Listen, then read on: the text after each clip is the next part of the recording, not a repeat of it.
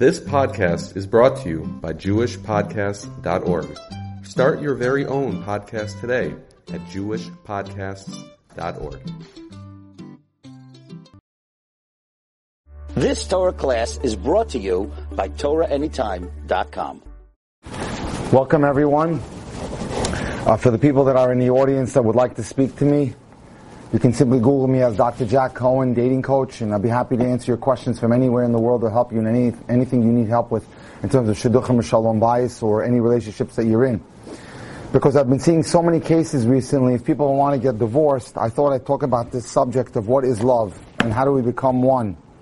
It's really hurtful when I have to deal with people who I know for 30 plus years that come and tell me that their wife just left to go on vacation on their own without taking the spouse with them, and so and things like that have been happening recently. So I thought I'd speak about tonight, what is the Jewish perspective of being married? What is love according to us?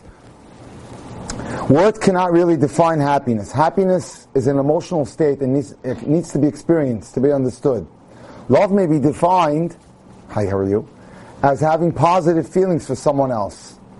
Affection, admiration, common interests. You need to have common interests. That's so important. Others define love as warm attachment, enthusiasm, or devotion. Let's look and see what happened with Yitzchak Avinu.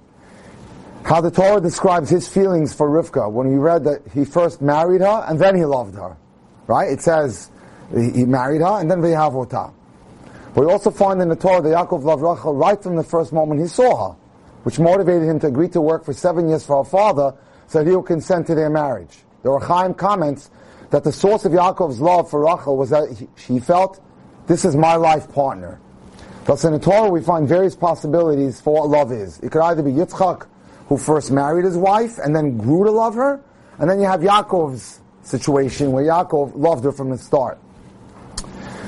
In the blessings that we recite under the chuppah, it says, Sameach Tisamach Re'im Ahovim. May you, Hashem, grant tremendous joy to these wonderful friends, the chassan and couple being the best friends for each other. May you cause to rejoice these two wonderful people to love each other. Rashi explains what this means in the Gemara. This refers to the groom and the bride who are friends and who love each other. They are designated as partners to fulfill their life's mission. When you know you're marrying someone who will bring out the best in you, then you know you're on the right track. But I had a conversation with a 40-year-old woman, a doctor, Monday night, who wants my opinion if I think this is the guy that's right for her. Do you think about him? Sometimes. Do you ever love him? I do sometimes, but I don't trust him. This is someone she's dating for 3 years. You don't trust him? Is he observing? Not really, but he says he'll do it for me. Do you see anything here that would warrant that they should even be with each other? But people sustain these kind of relationships for years. It's terrible. It's gotten to the point where there's such bad dynamics in the home that the father won't go to shul on Shabbos because he's embarrassed of his daughter, the 40-year-old daughter who sits at home and not married. It's really, sometimes things get really spun out of control. So now, what is love? For us it's simple. We look at the Hebrew word, which is ahava. We take out the shorish, which is hav, and we understand that the root of love is giving. Hav means to give. It's a valuable concept that works both ways. We want to give to the person we love. It is also true that when we constantly give to someone, it increases our positive feelings for that person, which is why we love our babies more than anything, because we're constantly giving to them. Regardless of how anyone else defines it, what will count for you is your understanding and how you experience the emotion. A marriage in which both the husband and wife feel a strong sense of love for each other has a better chance of going smoothly if those feelings last. I had a case recently where a man's son came home from yeshiva, had a serious gambling debt, a 6-figure gambling debt. Not a good idea to get into a debt in Israel when there's something known as the Israeli mafia. So anyway, the father and the mother had a nest egg that they put aside for the girl's wedding. Unfortunately, he tapped into it without telling the wife to pay off the gambling debt, so that the son's life shouldn't be jeopardized in any fashion. That tripped off a whole shalom bayis issue because she wasn't told. And when he told her what it was all about, she got upset. And now I'm trying to restore the shalom bayis there, but it's been pretty messy since. But if there's a unity of one, and we think to each other, and we think alike, and we're like guf echad, kelev echad, one should be understanding, or at least a little bit forgiving. In this case, the wife has not been forgiving at all. Okay, the wording in Mishle is Al kol pishayim techaseh ahava. Love will cover up all problems, all mistakes, all criminal offenses, all faults. That regardless of the faults that someone has, if you love that person, you'll focus not on what you don't like, but what you do like. And this is ikar ikarim. When I deal with couples all the time, and I deal with dating people all the time, I say to them, no one is perfect. Focus on the positive. Everyone has negatives. Do a cheshbon of the positive and the negative when you're dating. And if the positives outweigh the negatives, and your needs are covered because you've created a top 10 list, this is something that I do for so many people. I help them draft a top 10 list of needs, not wants. I'm a very big proponent of the top 10 needs list. You sit down with someone who's a third party, and they help you draft a top 10 needs list of midos. Wants are not needs. A want is tall, dark, handsome, green eyes, blonde hair, money in the bank, apartment in Miami Beach. Those are superficial. That's not what's going to make you happy. Needs for a girl and a guy has a rebbe, is growing spiritually, is kind and considerate, is working hard for making a living, doesn't have an issue of his anger, arrogance, is flexible. And for a guy, he's looking for a girl that's a balabusta a little bit, doesn't have a dominating, mean, biting personality, is kind, warm, is involved in the home, loves children. You got to know what your needs are. When you know what your needs are, you have a GPS for where you're going in life. And that GPS sustains you through the rough times of life. And the Mishnah tells us that you've got to weigh the positive over the negative. It can be understood by thinking of a beautiful, expensive carpet covering a floor that has many scratches and spots. Even if you always remember the scratches and the spots, when you look at the floor, you'll see the beautiful designs and colors that are on the carpet. So too, when you have strong feelings of love, when you're thinking only of the positive, you might still know that a person has faults, but you'll see the qualities that you like and respect, and don't worry about the faults so much. You've got to learn. Benjamin Franklin was a smart man. He said, when you're dating, keep both eyes wide open. And after you get married, close one. When a husband and wife feel positively about each other, even such issues as where they live become secondary. Case 1. Here's a woman who writes, I appreciated being married to my husband so much when we first got married that I kept saying, I don't care where I live as long as it's with him. Hello, how are you? But Hashem tested me. The first apartment we rented had 3 rooms, but then for financial considerations, we moved to an apartment that had only 1 room. My husband and I lived in that 1-room apartment for 3 years, and I'm happy to say that if we lived in a magnificent mansion, we couldn't have been happier. Yes, every time I needed to put a load of clothes in the washing machine, we had to move the machine out of the tiny corner it was squeezed into. When we had guests, we had to turn the table to a different angle to make enough room. But we enjoyed each other's company. That's the key. We studied together. And we had many enjoyable discussions. It was all about enjoying each other's company so that we were not concerned so much with the material, with the physical stuff. We viewed our tiny apartment as a wonderful introduction to married life. We felt that when we would eventually move into a larger apartment, we would enjoy it so much more than if we had just started out in a large apartment. They focused on the positive. Here's another case. I was anorexic and so embarrassed about it that I did everything I could to hide my eating disorder from my closest friends. My weight was about standard for my height, so no one noticed that anything was wrong with me. I lived with a dread during the first 4 years of my anorexia. I wondered how a prospective husband would react to my condition. I asked a rabbi and was told that I should reveal the information only after we met 3 or 4 times, which makes sense. I often tell people if there's an issue, first try to see if you can connect with the individual, and then you can hit them with the news. And if I thought there was a good chance we would get married. And that's exactly what I did. I followed the rabbi's advice. I waited until date number 4 before I sprang the news on him that I suffered from anorexia. My future husband reacted calmly. I've kind of heard about that, he said, but I really don't know very much about it. You look healthy to me, and I feel that whatever it takes to deal with it, I'll help you. I had dreaded this moment for 5 years.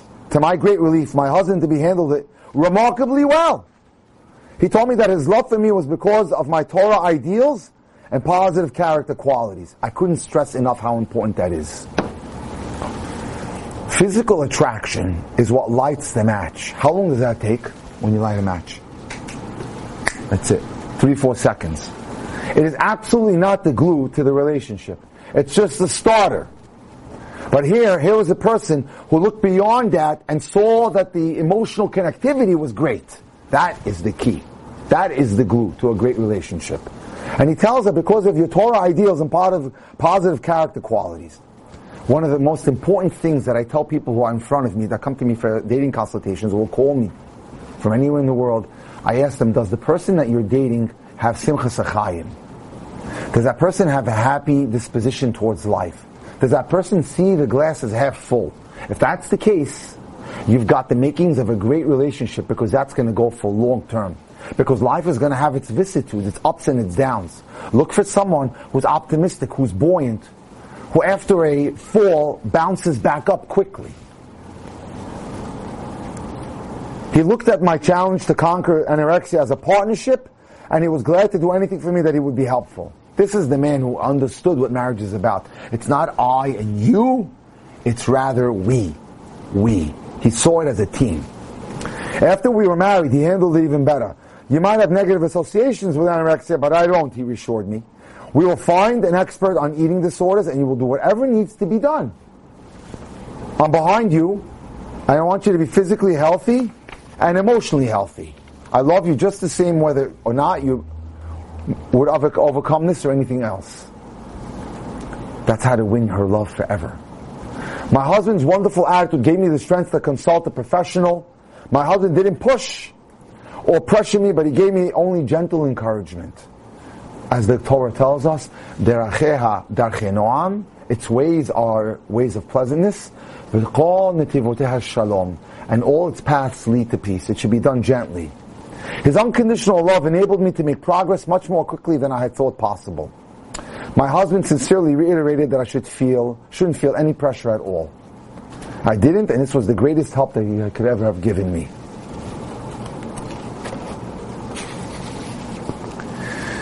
Maintaining love when your husband and wife does not talk to you the way they should is difficult. If they don't talk to you with respect, they could certainly challenge your relationship. Maintaining love and respect when we feel unloved or disrespected is hard, but it's the wisest course of action. We all want to be loved and respected, and that's a basic universal need. Responding to a lack of love with anger or resentment or animosity and hatred will only increase those qualities in that person. You're only egging him on or her on to even act that way worse. More. And we don't certainly want to do that.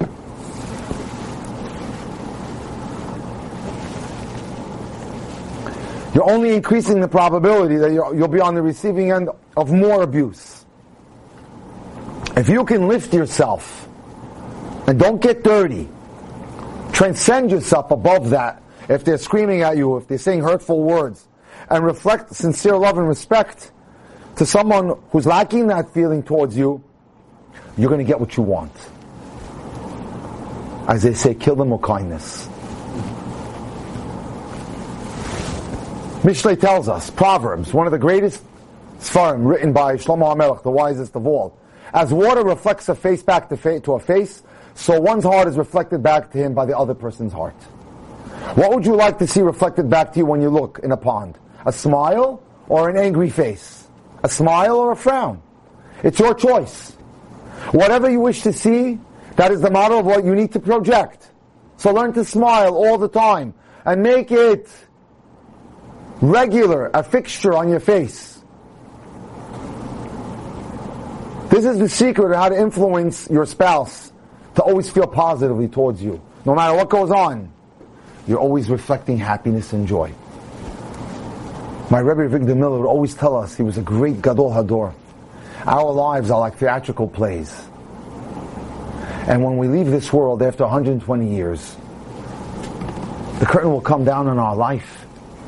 There'll be one personality in the audience clapping, saying you did a great job, great performance, and that'll be God.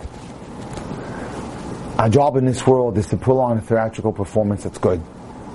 And to learn how to act, but not faking that you're not someone you're not, but you have to transcend your negativity. You have to transcend your depression by working on yourself. Now, even if you don't want to be like that, you don't want to be altruistic, or you don't want to be so high and mighty with your values, you ought to choose respect and kindness because it's in your self-interest. Act in ways that are most likely to get you what you want. Causing pain by hitting, slamming back through words or deeds, whether it's your dating partner or your spouse, will only create a negative loop. Like an echo and a boomerang, what you send out will come back right to your face. Consistently talking and acting with love and respect and admiration and courtesy, even if the other individual isn't doing that to you, will only encourage those feelings in return. But you ask yourself, what if they don't? First of all, you have nothing to lose to try. What do you mean I have nothing to lose? Don't I make myself vulnerable if I act nice and they don't? It's a common question. Although this question is common, there's no basis for it in reality. Whether or not you perceive yourself as vulnerable is your choice. When you act in an elevated manner, and you maintain your derech eretz, and you maintain your dignity and your nobility, you raise your level. Even if you didn't presently get what you wished for, but your gains spiritually are eternal, because you didn't subject yourself and lower yourself to their level. When you, however, go the opposite route and increase resentment and bitterness, you're making yourself vulnerable to all types of psychosomatic and spiritual ills. Again, Rav Damiel used to tell us, the number one cause for diabetes is anger. How many times can you take that delicate balance of sugar and disrupt it with a violent episode of anger? Our bodies are very delicate. The hormonal mechanisms that run our body are very sensitive. You can disrupt it only so much before you trigger a psychosomatic response to the body. Many of the problems that we have in our lives, many of the medical conditions, I can tell you as an MD, are because people get on physiologically from emotional states that are not healthy.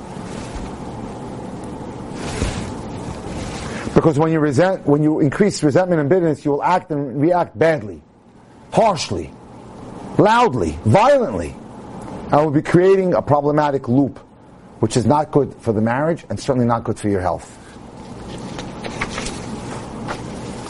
By increasing and strengthening your love and respect, you're increasing your own emotional health. Even if the other person doesn't change for the better, and this is not just limited to marriage and dating, but can be to any aspect of your life, even in business, even if the other person doesn't change for the better, you have won a tremendous victory. You didn't lower yourself. How do we increase feelings of love and respect for the person that we're dating and the person that we're married to? How do we create love and respect for that person if the feelings don't come spontaneously? Since the Torah commands us to love people, it's clear that there must be something we can do to create and increase these feelings. If the Torah tells us, you should love your friend or your fellow Jew as yourself, that means it's legislating that it's doable. Otherwise it wouldn't tell us to do it. You hear that? Okay. It's a common error to think that either we will love someone spontaneously or positive feelings won't be there. That means I can't do anything actively to promote feelings of love, which is erroneous. What can we do? When you focus on the positive qualities and virtues of another person, your positive feelings towards that person are increased. Look for the good. Focus on the good, and you'll think good about that person. Rav Noah Weinberg, who was the founder of Aish HaTorah, said something beautifully. Love is the pleasure of seeing the good in another person. Excellent. Again, love is the pleasure of seeing the good in another person. I was single at the time, and I felt that this was going to be very easy for me, someone writes. I tend to see the good in people, and I was certain that when I would get married, I would automatically see the good qualities and traits of my future spouse.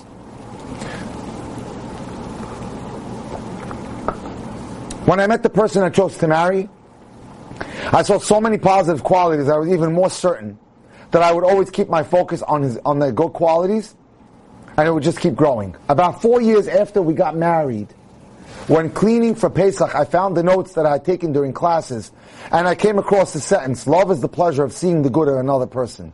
To me, right at that moment, this was not at all the same sentence I had written at the time of the class. At that time, I felt a great sense of anticipation for the future. I was dedicated to putting this concept into practice. By now, I found that I was largely focusing on the mistakes and faults of my spouse. I wasn't putting it into action. I kept thinking about what I didn't like about my spouse, what was annoying about my spouse. Now this sentence hit me like a slap in the face.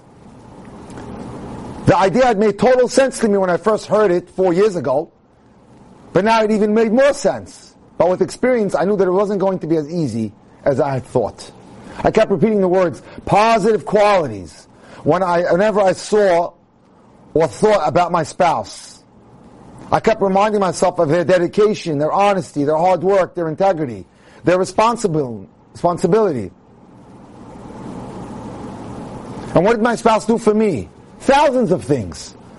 Whenever I needlessly thought about what wasn't done, I quickly asked the question, what am I grateful for? And I have a lot to be grateful for. One of the things I tell all of my clients and all my students is to read the thank you card every day and to make a list once of 50 things that you're grateful for and read that list every day. This is what I've been doing myself almost every day for the last 20 years. And it has an amazing effect as you start your day with gratitude. You focus on the good. It's one of the greatest ways to get God to give you what you pray for. Because He loves people who are grateful. And the worst sin in the world, we know clearly, was the sin of complaining. How do we know that? Because when the spies came back and had nothing but negative to say about Eretz Yisrael, Hashem said, you complain tonight for no reason? I will now make this night the night of complaining for the rest of the history of the world, otherwise known as Tisha B'Av. There is no worse sin in the world than complaining. Nothing gets under Hashem's skin worse, literally, than when people complain.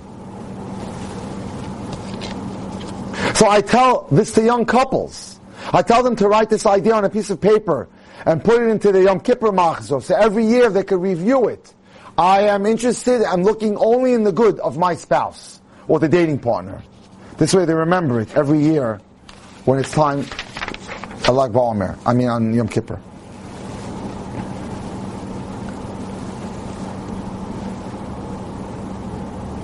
Some people find it easier to focus on their complaints about other people in general and their spouse. They keep building up their database of resentment. They repeat to themselves over and over again what they dislike about their spouse and the stressful things that they've said to them or done to them. The list keeps growing. As they themselves build up resentment, they talk and act in ways that further elicit even more negative words and behaviors. It eggs itself on. It becomes like a snowball. And the negative list keeps growing and getting worse and faster. So why don't we try doing the opposite? Write an appreciation list of the good things that your spouse does and reflects. Every time your spouse says or does something you appreciate, write it down. Keep rereading the list. And feed off that list. Let it nourish you during bad times of the marriage or the dating courtship. As you focus on the positive, you'll notice things that you previously had taken for granted and overlooked. And your positive feelings will create an atmosphere in which your spouse will say and do more positive things. Mitzvah goreret mitzvah, right? Avon goreret avon. One mitzvah leads to another mitzvah, and the opposite. One sin escalates into another one.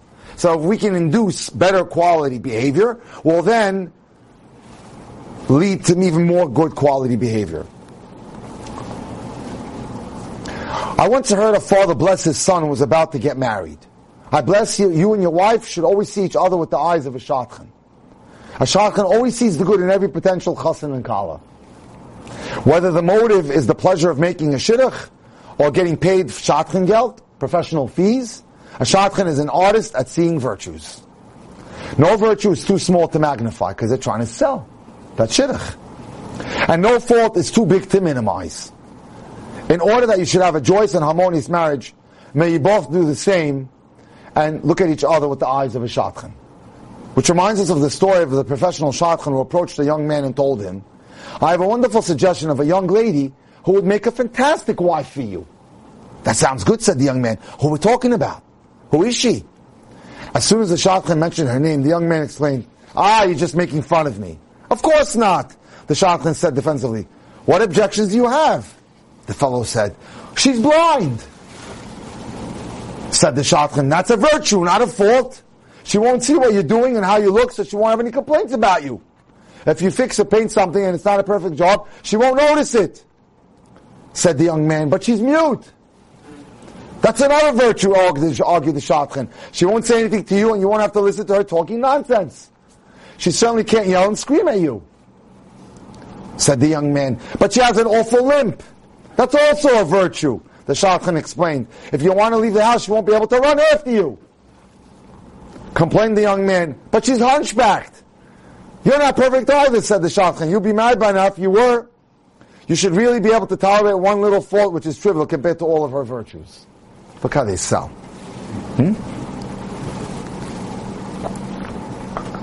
Common goals.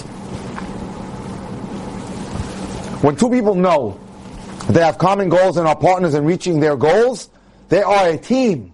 It's all about I and you becoming a we. The success of one is the success of the other. Both members of the team encourage each other.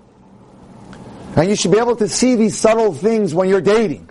You certainly want to be able to see them when you're married. There are many ways that you and your dating partner or spouse are partners.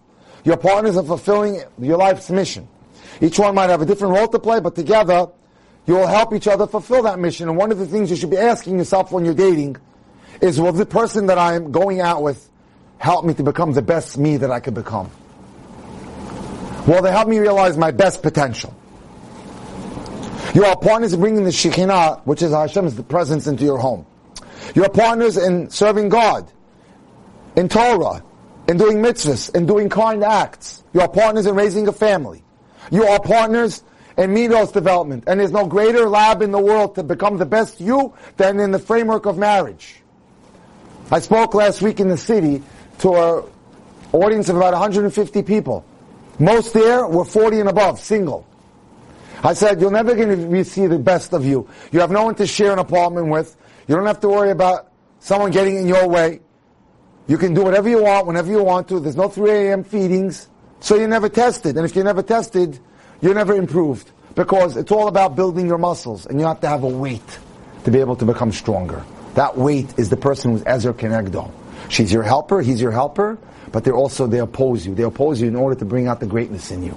Letzaref, to purify you, like silver. You are partners in creating a meaningful and emotionally fulfilling life. It's so painful to observe a husband and a wife acting towards each other as opponents, when they could view themselves as mutual partners in a great project. You build your marriage when you see your spouse as a partner whose interests are your interests and whose concerns are your concerns.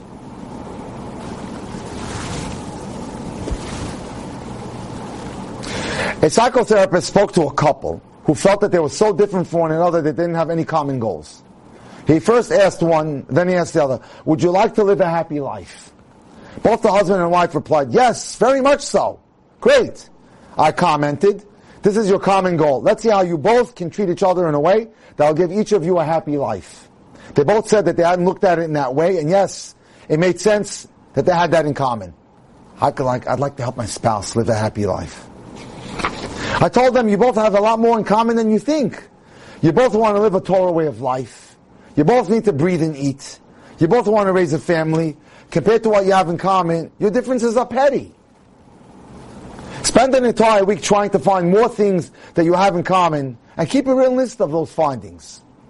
When they spoke to me a week later, they said that they were amazed at how much they had in common. They were amazed at how much similarities they had.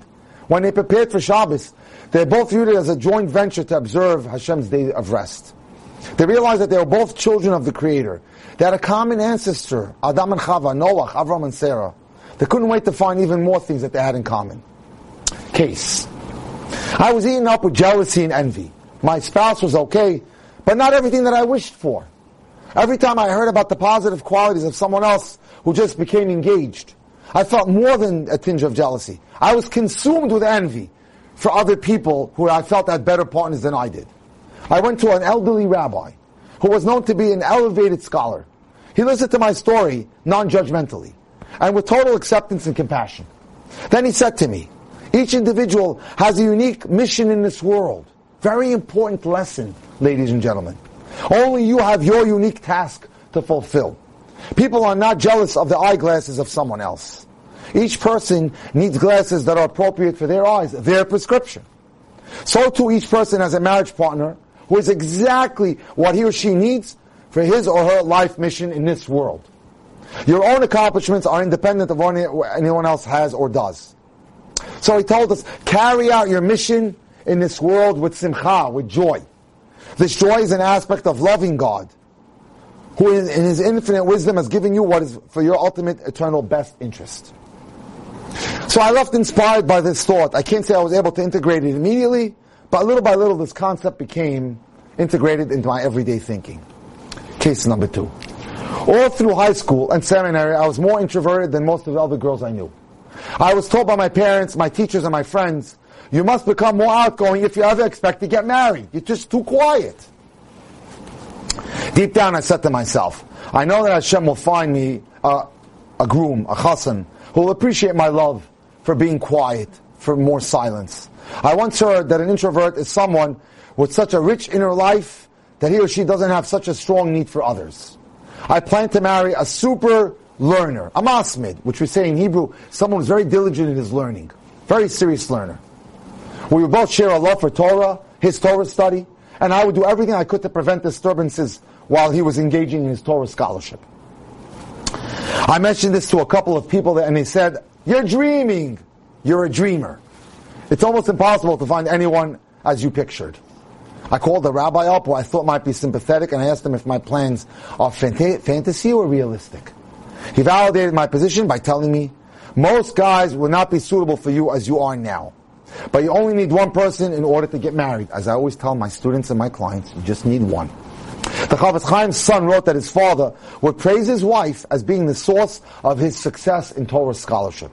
She took care of all the material needs without involving him. They owned a store. She ran the grocery store while he learned.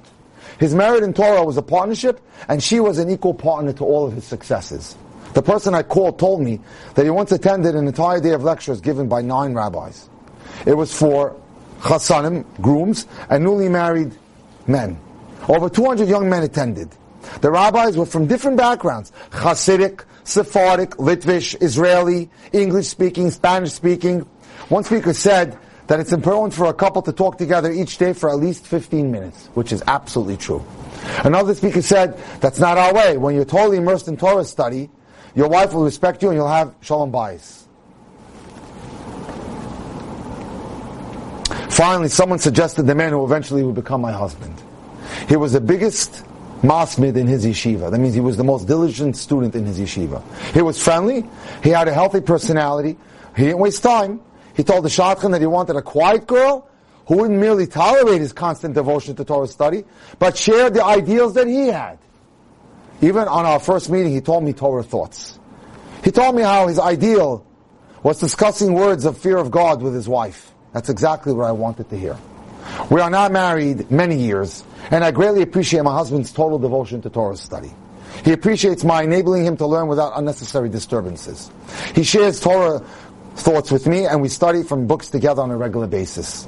Because we're both equally satisfied with each other, we are free from conflicts and quarrels. We feel as joyous together as other couples who spend much more time speaking to each other. The Torah tells us that a husband and wife are considered as one unit. As the Ramban states, through the sanctification of marriage, a husband and a wife become the closest of relatives. This oneness is even stronger than being partners.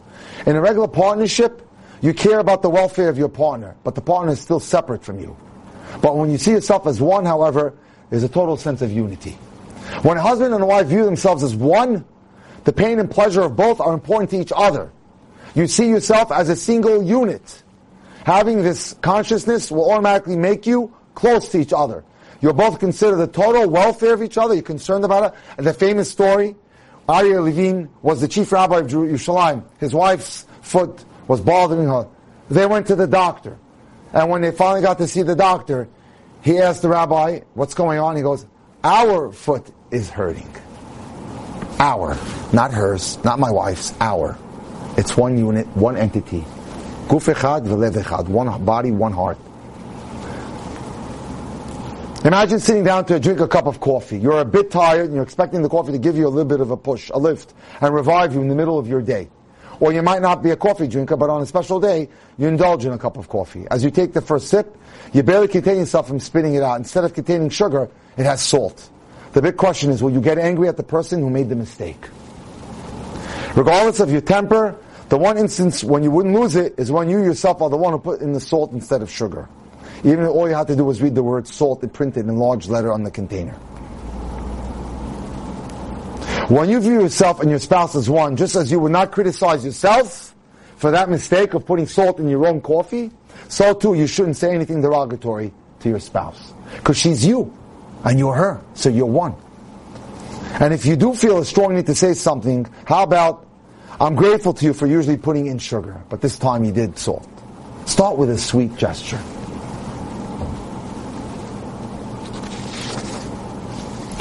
Case, we were married a number of years with many ups and downs. My wife and I had questions about our compatibility. We weren't sure if we were right for each other. While we knew that we would stay married, we both viewed ourselves as two separate people who were destined to spend their lives together. If that was our life challenge and our tikkun in this world, so be it. We accepted God's will for us. We tried going to counseling a few times, but any changes we made were just temporary. I hear this all the time. Someone advised us to speak to a Torah scholar who would check the compatibility of our names. I was reluctant because I didn't grow up with this idea and it felt awkward. Check names to see if there's compatibility. But we figured that it couldn't hurt. The worst that would happen is that we would be advised to change our names. Then we would ask our rabbi for advice. My wife and I were told that according to our names, we were a match. We both smiled. That's nice, I said to myself. But we still have the same issues and they're not resolved. Then we spoke to someone who asked us what held us back from viewing ourselves as being one single unit. What's holding you back from feeling like you're one? I said, we're so different from each other. Of course you are. Every couple is. By the way, every couple married will always have 10 points of disagreement forever. But they can have 1,000 points of agreement. So it's okay. Of course you are. Every couple is different from each other. The only question is, to what degree? You're still one unit. Isn't your right hand different from your right ear, he asked? Certainly. But aren't they all part of the same body? Yes. We realize that some couples have a much easier time viewing themselves as one unit. Others find this more difficult. But the Torah view is that as soon as you get married, you are one unit. Try this experiment, he told us. For an entire week, both of you view each other as if you're one single unit. See yourselves as one. Make a mental note of how this improves your interactions. If one of you suffers, your entire unit suffers. If one of you needs something, the entire system needs it. Most couples who try this find that they automatically feel much more careful about not doing and saying things that cause pain, because they'll think twice about causing pain because they're part of one unit. And you wouldn't want to hurt yourself. And when we reported back to the rabbi after a week, we were able to report that it was one of the best weeks we ever had in our lives.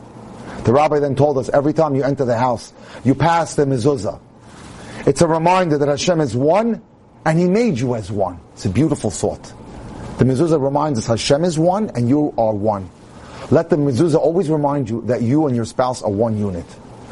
We're not always able to maintain this awareness, but if you ever get off track, remember you're one, and you always remember, what can I do for you? That's what you should ask your spouse. Thank you so much for everyone coming tonight. You've just experienced another Torah class brought to you by TorahAnytime.com.